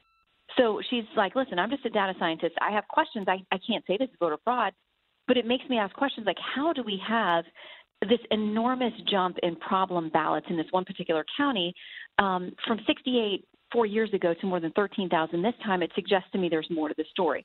So again, there's a lot of smoke for a lot of people. Will it be enough for judges to say there's actual fire, we're going to overturn vote counts? Not likely, but that doesn't mean that somebody can't keep fighting and doesn't have every right to exhaust every legal option. So when you say that the Trump team's got to put together their make their case in Nevada, are you not convinced that they made a good case? I don't know if it's enough to turn things around. Because the numbers like certainly I said, are enough, right? I'm not going to lie to you. I didn't watch every bit of that hearing in Nevada yesterday, so I couldn't tell you definitively I think the numbers are enough. I think there are possibilities there. Is there going to be a judge who's willing to step up and say, okay, the testimony from, I think they were limited to deposing 15 witnesses. Is the testimony of these 15 who say, I saw the mishandling, the machines weren't working, that kind of thing, does that add up to enough to then go after 20, 30, 40,000 ballots? I don't know. We're going to have to see what this judge does today. The allegations are there. The clock is ticking. Like I said, they've got to have some wins and have them soon to have any real chance. But as the president said, this shouldn't be happening in this country. If there is fraud, if there is deception, we got to uncover it, not just for this year, but for moving forward, because the American people have to have confidence that their vote counted. I mean, we saw a woman testify, I think it was in Georgia yesterday. She went and voted in person, and the next day found out that somebody had, and this was on Election Day, found out that somebody had voted under her name October 7th.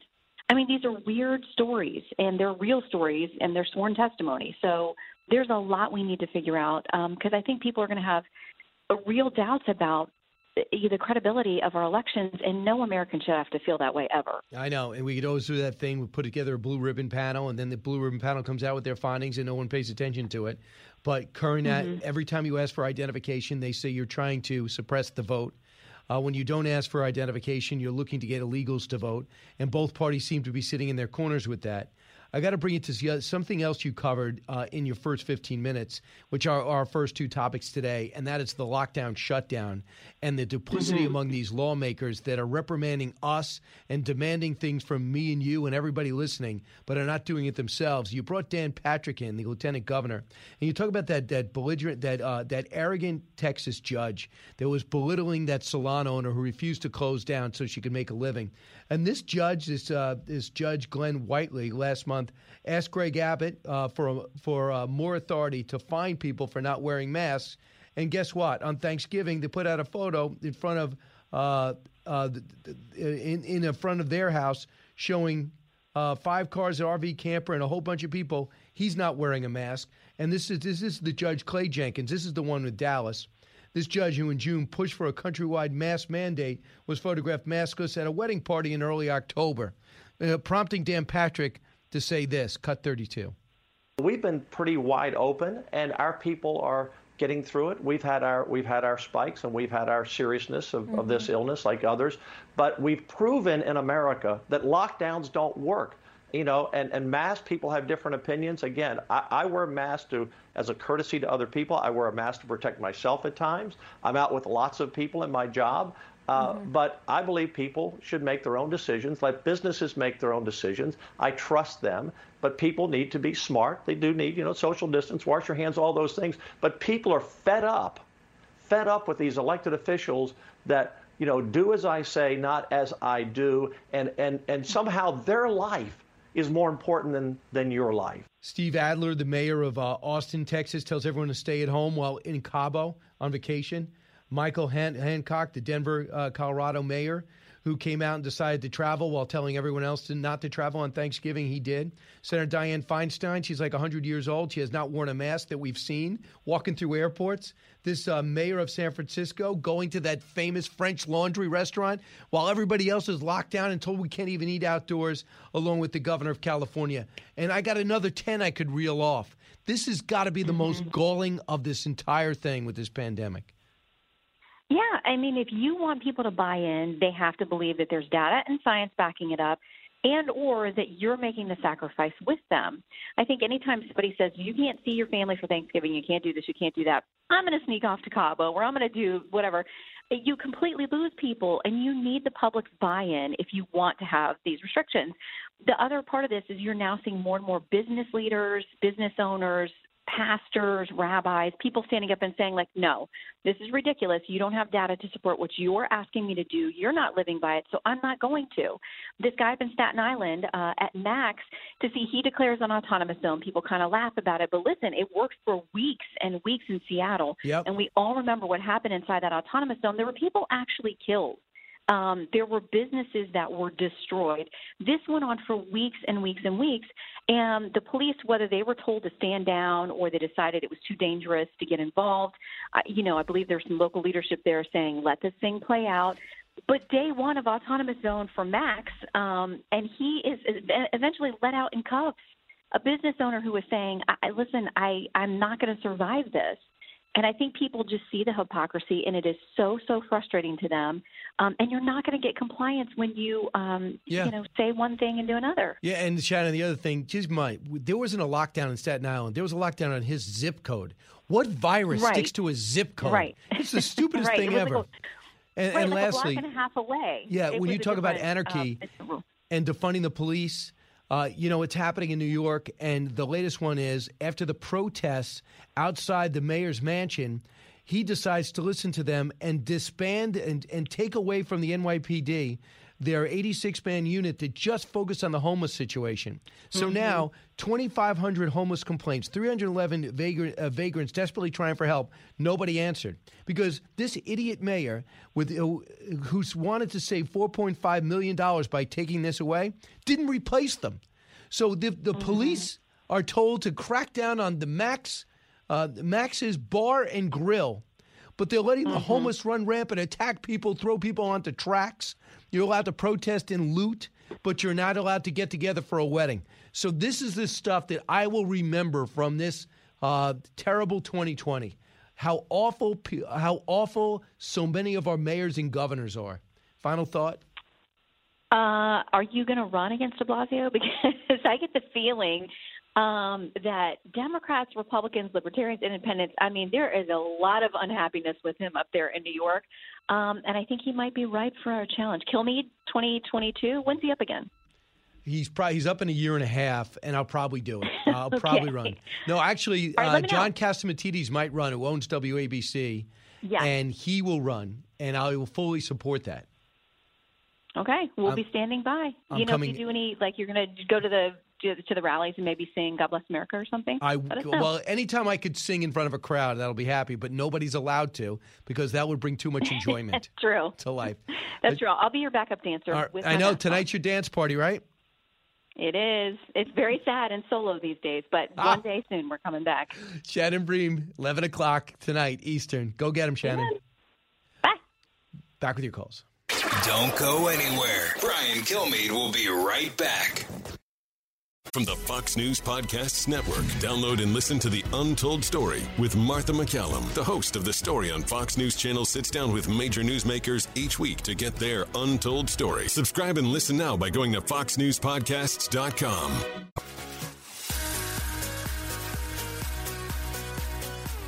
A talk show that's real. This is the Brian Kilmeade Show. I think I'm speaking for a whole lot of millions and millions of Americans I'm speaking for here. Our so-called leaders that are using our tax money to pay themselves while they're instilling policy upon us to ruin our businesses and our lives. It's not making much sense to me. And after months and months of watching this, they put me in a position where, you can only be backed in the corner so far. We got to come out fighting here a little bit. And I'm really frustrated with the way things are handled, particularly between, the state legislators and my governor. Yeah, and I don't blame the business owners trying to speak up because they're being abused. I don't blame them. Ricardo, you're in Texas. Hey, Ricardo. Hey, Brian, good morning. Listen, first of all, I wanted to congratulate you on your conviction and defending the Republican philosophies, man. I appreciate it because I'll tell you, some of the other Fox commentators are going on the wayside. Yeah, I appreciate you listening to the show, Ricardo. In Texas, you also point out that Mexico requires voter ID, and that's not discriminatory. Why not here? Well, I'll be honest with you, Brian. I live in a very blue area. This year, a lot of us went red, but let me tell you, I have voted, and I have never heard anybody complain to show their license. Absolutely, because if people are cheating, it cancels out your vote. Thank you so much. With Fox News Podcasts Plus, you can enjoy all your favorite Fox News podcasts without commercials. Subscribe now at foxnewspodcasts.com.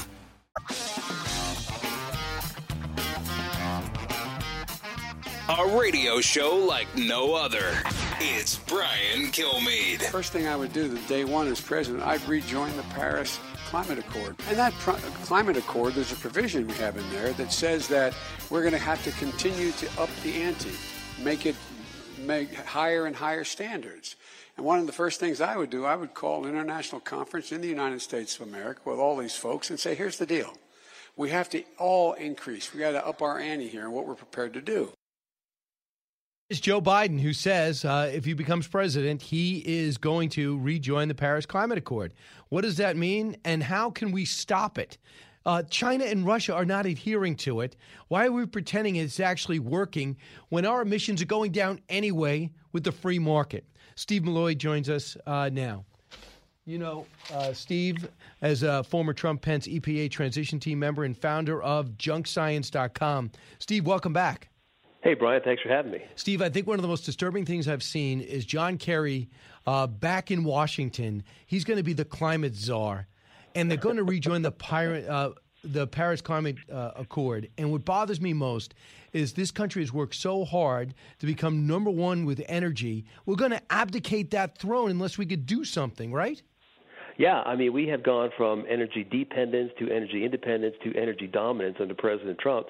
And John Kerry wants to roll all that back, and for no reason. When John Kerry signed on to the Paris Climate Accord in 2015, in his speech in Paris, he said, cutting U.S. emissions is not going to matter, but we got to do it anyway. Yeah, he's a genius. Then did he bring Jackson Brown, or who did he bring over to the Paris? Oh, right. After their bombing. can't remember. Excuse me, James Taylor. He brought in James Taylor. Right. You got a friend. He's a genius. No wonder he didn't win as president, Steve. It's a shocker. So, Steve, in particular, as a country, haven't emissions gone down even before the pandemic? Well, yeah. Of all the Paris Climate Accord signatories, and there's 197 of them, I guess we're out at 196, we are the only major industrial company to actually cut emissions. Everybody else, their emissions have gone up. And, of course, our emissions have gone down because of fracking. And guess what? Joe Biden wants to get rid of fracking. Yeah. That's the same with people don't understand that natural gas burns clean. So how do we stop it, Steve? You wrote an editorial in the Wall Street Journal, and you have an idea for the president. So President Obama entered the Climate Accord. Climate Accord has an executive action, or basically, executive order. And President Trump pulled us out the same way. But Joe Biden has promised to take us back in on day one, and I'm concerned because, President Obama had another executive action on DACA, deferred action on childhood arrivals, which the Supreme Court turned into de facto law, even though it's never been passed by Congress, and it's just an executive action. And I think that, the same thing could happen with Joe Biden, take us back into the Paris Climate Accord. So I think the way out of this is for President Trump to submit the Paris Climate Accord to the Senate as a treaty, which is what it was. Obama signed it as an executive action to avoid having the Senate to ratify it. So if President Trump dumps it in the Senate, gives it to Mitch McConnell, and Mitch McConnell can either bring it up for a vote right away like he did with the Green New Deal and trash it, or he can just table it and let it sit there. Either way, it clearly marks the Paris Climate Accord as a treaty and not some sort of executive agreement which can be later turned into law by a federal court. So if you put it forward and it gets rejected, we could still. You don't think that he could do an executive order to implement it? Well, look, we live in an era when there is courts don't even apply the law or do constitutional things necessarily. So yes, Biden could ram it down our throats. But I think this is one thing that President Trump could do if indeed Joe Biden is going to be inaugurated, to make it more difficult to do that, to make it more difficult for a federal court. So let the Supreme Court see that this was a treaty, not just some mere executive action. So Steve, what does it mean for the average person listening right now? They know it's a climate change thing, but they don't know what it means for the American taxpayer. Well, what does it mean for us? Well, I think the most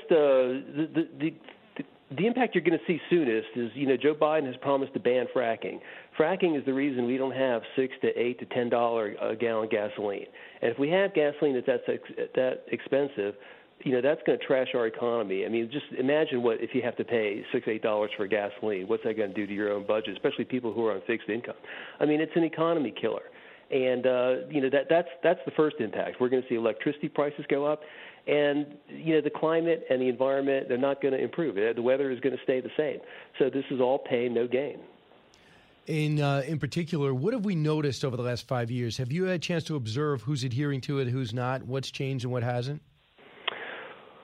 Well, lots of countries claim they're cutting emissions, but what they're actually doing is just exporting their emissions to, European countries are exporting their emissions to China. Global emissions are going up, and there's no end in sight, and that's not Steve Malloy saying it, that's the UN. The UN has documents that say that. They're at record levels and going up with no end in sight. The United States could go dark today, stop emitting for the next 100 years. It would only make like a 5 or 7% difference in in atmospheric CO2, which would be undetectable in terms of temperature. What's the point? There's no point to doing this. True. And when it comes to coal, the coal industry is still suffering, even though the president tried to reemphasize it. But guess who's buying coal? China. Yeah, China right now, as we speak, is building 300 coal plants. I mean, if you're sitting at home eating fake meat to save the planet, you're being offset.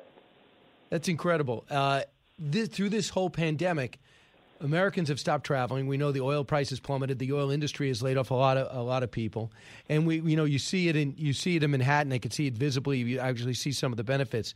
Are we learning anything from this period in which we're forced to stay at home, basically? Well, I don't know that most of us are learning anything, but the left is learning something. The left is learning, if we declare an emergency, let's say we go from COVID emergency to climate emergency, we can shut down the economy again, which is what they want to do. We can control everything, which is what they want to do, which is what climate is all about. Climate is not about changing or improving the climate or the weather or the environment. It's about control. That's what they're after. What concerns you about the new Green Deal, which, by the way, Reverend Warnock in Georgia supports? Well, the Green New Deal could never be implemented just because it's physically and financially impossible. But that's not going to stop them from trying. And when they try, they can cause lots of harm. The Obama administration tried to save the climate by destroying the coal industry, and all they did was destroy 50,000 high-paying coal jobs, hundreds of thousands of other coal jobs, coal communities. They destroyed 95% of the market value of the coal industry, and the weather stayed the same. So, them trying to do something impossible, be afraid.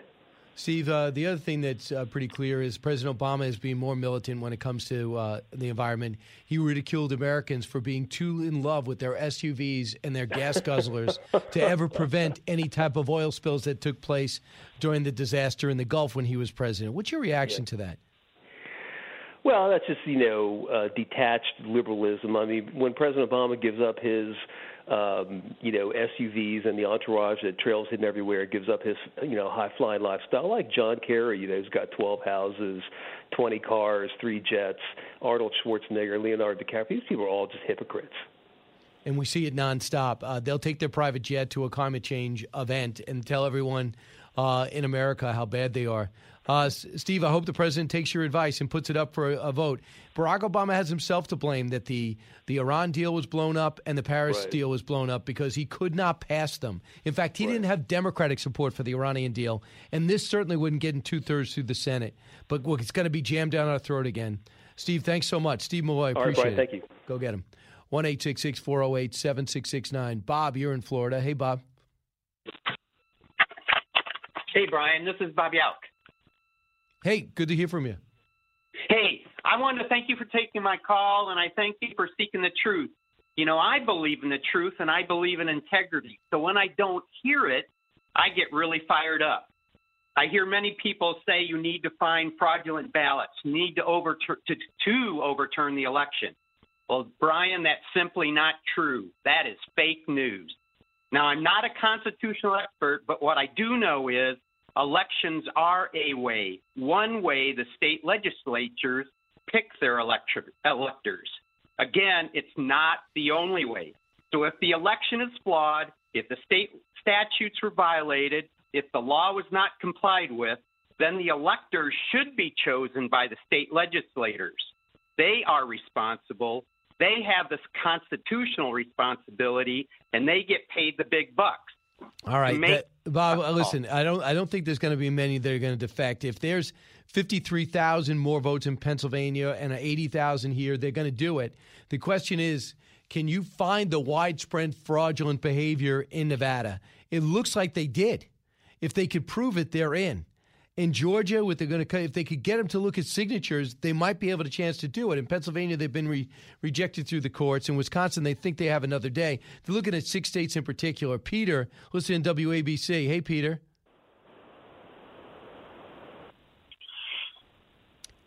Peter, you are on. You're in Bridgeport, Connecticut. Peter. Hey, Brian, how are you? Good. What's on your mind? Brian, I'm an independent. I'm a Trump supporter. I voted for Obama the first time, and I'm an independent thinker with a lot of common sense, and I just can't seem to wrap my head around that. When the Democrats have a whistleblower on Trump, greatest thing ever. When we have people coming forward about fraud, you can't trust them.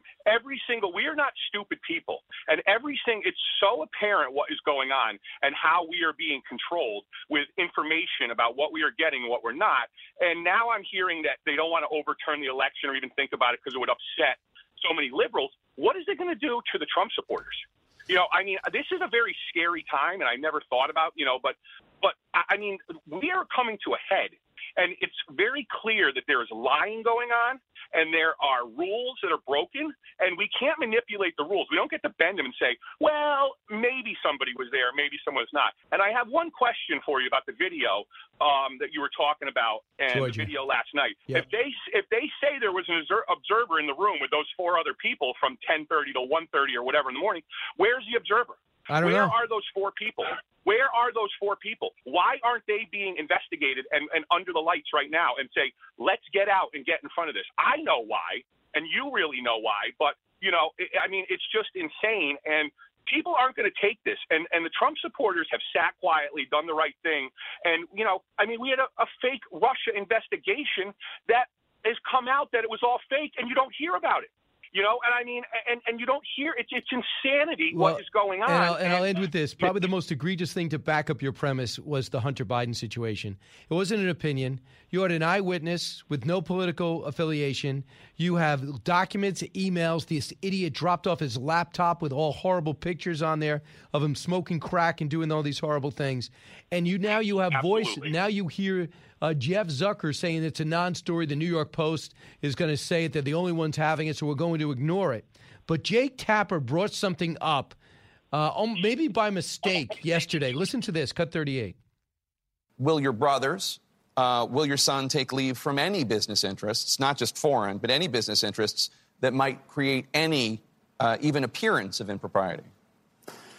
My son, my family will not be involved in any business, any enterprise that is in conflict with or appears to be in conflict with an appropriate distance from the presidency and government. That's as close as we got to CNN covering that story that they claim was a non-story. All right. Thanks for the call. I understand the frustration. I mean, Griff Jenkins called the Secretary of State, a Republican, this morning during our show. And he said, look at this video, look at the claims. And they said, we did look at it already, and there were observers in the room, that you couldn't see them, but they were in the room. 1-866-408-7669. Back to wrap things up this hour. Don't move. Brian Kilmeade Show. It's Brian Kilmeade.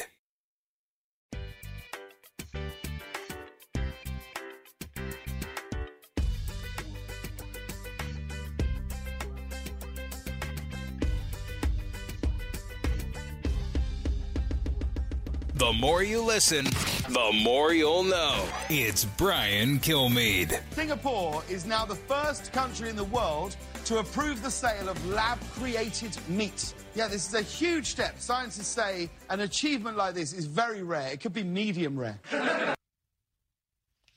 That's very funny. Hey, welcome back, everyone. Brian Kilmeade was going to finish up this hour with fun stuff and find out if there's indeed more to know.